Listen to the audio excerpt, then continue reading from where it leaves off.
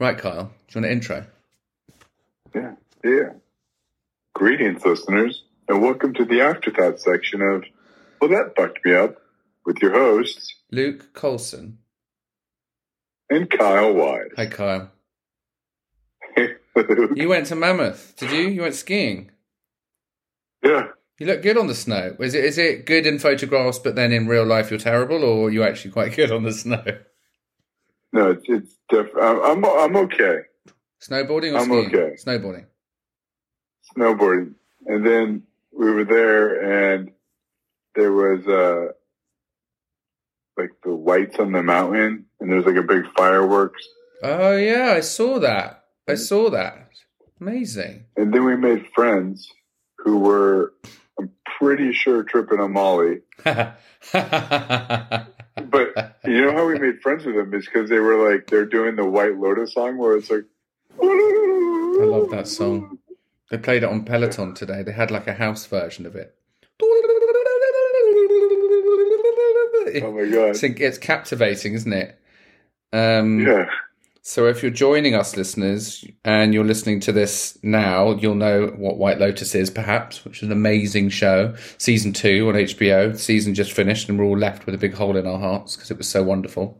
Yeah. Kyle, you just got back from snowboarding, and we're here to talk about Michelle's story, which was the previous episode. If you didn't listen to it, then you're just here to hear Kyle and I chit-chat about our week. But we do like to have what are these people doing? How have they got a podcast? Why is it successful? This is boring as hell. I don't care if they went snowboarding, and I don't know what the White Lotus is. I'm signing out. Boop. We do like to talk about the previous episode. So Michelle's story. Now, Kyle, we can relate to a bit of this because now, I often think it all sounds a bit cliche when people start talking about running away from themselves and then finding their authenticity and their authentic self. And you can't help if you're not there or you're not in that world to not feel that, haven't you heard all this before and what a load of total poppycock. But I couldn't be more of an advocate for that episode and everything she was saying. Yeah.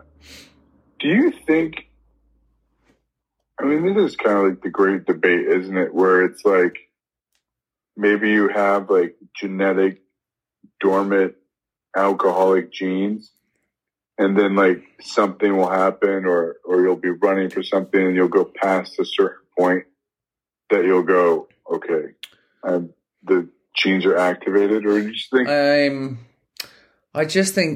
I don't know. I just think it is a big debate, isn't it? Especially in the kind of the alcoholic circles, as it were.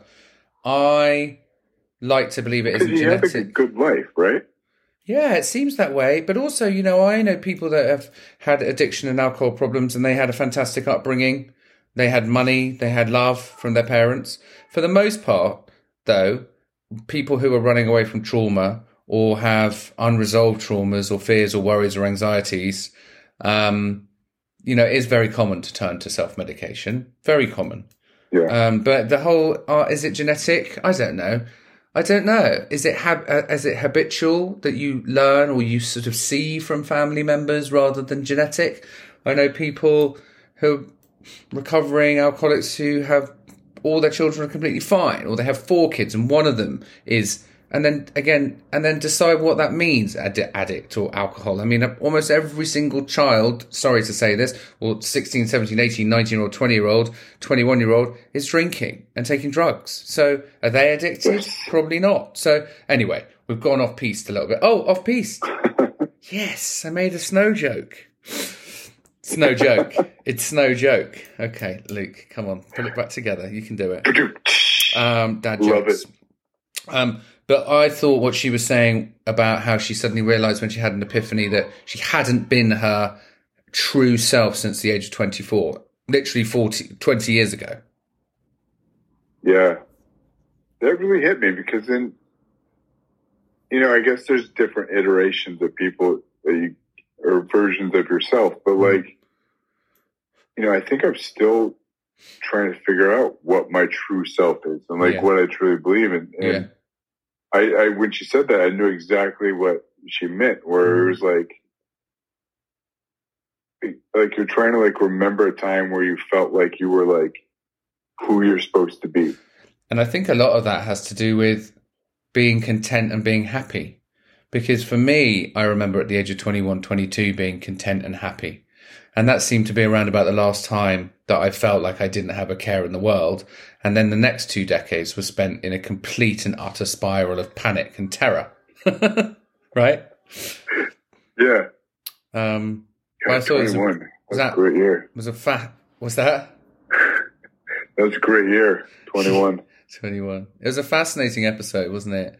And I think for any of our listeners, again, Kyle and I are like, that's our thing, isn't it? Like ex-addict or ex-alcoholic, like trauma, childhood trauma, like long-term anxiety, depression, mental health. Dude, if we can sit here and talk about it, then anyone can. And there is help out there. Yeah. And we're here as well. And I remember when we used to try and recite our email and we can never get it right. So I just put it on the show notes because we've been doing this for 2 years and I still couldn't tell you what the email is. Don't do it. Oh, I was gonna mention too. Do you remember she said she was like, oh, I started dating in sobriety and I've been intimate in sobriety. Do you remember when you and I were dating, first dating in sobriety and first boning in sobriety? Yeah. How weird that was. Yeah, well, weird, but also for me, having come out of a 16-year marriage, that my first date. Also, let me tell you something. This is a whole nother thing. Getting on the apps in your mid-40s, thinking that world had passed you by, where you're actually going on dates with random people on Bumble, that was both terrifying and exhilarating all at the same time. I'm like, what the fuck is happening right now? Talking like the irony of talking about your authentic self and going on dates with people that you've literally never met before, and you're trying to figure out who to be and how to be and what the fuck to be, oh my God, we're being very honest on this episode. But yeah, Michelle, thank you for if you're listening to this, thank you so much for the episode. It was really great. Her and I had a great deal in common. We were born in the same year. We've been on very similar paths. We'd had very similar marriage breakups, realizations, epiphanies, and we're on the same journey. It was lovely. Yeah. What have you? And I also love. I mean, only with this, I guess, is I loved how when she had that relapse or that slip up, she just was she didn't have any shame about it. Yeah. I think it's important, isn't it? I mean, I did that a lot.